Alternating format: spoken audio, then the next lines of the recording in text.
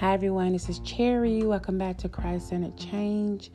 So I wanted to do an episode to really focus on grounding us, right?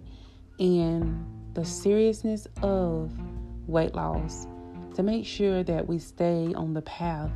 Words of encouragement are wonderful, but action is better. Words of encouragement that leads to action is better. It reminds me of the book of James. Y'all know it. The Bible says, don't just be hearers of the word, but be doers of the word, right? We have to live it out so we can reap the benefits of health and that we don't fall into the destruction of the effects of obesity, right? It is a place, that when you look around and a lot of us can look at our ancestors and how the end happened. We see it on documentaries. I'm so grateful for documentaries. I watched an episode of a documentary called The Weight of the Nation.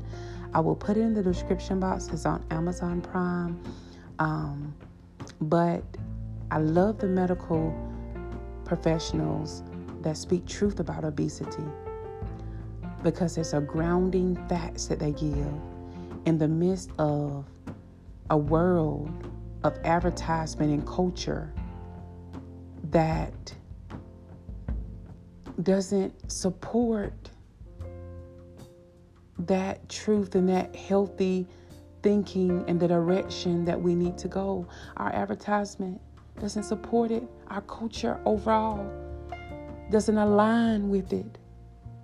So I think I love health documentaries because we see advertisement every day that is designed to, with psychology, to basically lure us into an unhealthy place with a lot of these things, if done in excess and uncontrollable.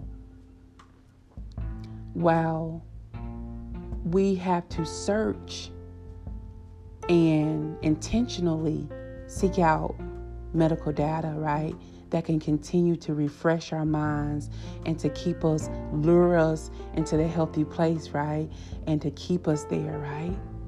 So I just wanted to encourage you to stay there. Refresh your mind. Search out documentaries. Never stop rereading the same thing. Y'all know we read the same verses in the Bible. Read the Bible over and over again. Why? It's a scripture in the Bible. I will put it in the description box. But Paul says, I speak to your remembrance, right? Because we have to continue remembering and having a fresh conviction, right? Because a new thing, we're going to have a new thing sometimes. But sometimes it's the old thing we need to remember. That we shall stay convicted. And that our minds may not be moved or reversed back into a more unhealthy place. Stay in a good, mentally healthy place for your body, your mind, and your soul. We know what's best, but we need that. Well, for me, I speak. I need the documentaries. I need to read the books. I need to refresh my mind in the biblical scriptures to honor my body as a temple. I need to be grateful for my body and think of how God has blessed me with mobility so I can continue forward. Because so much in life is working against us that we have to stay conscious, stay grounded, stay conscious. Pray that you may win against the wiles of the enemy and always find the joy.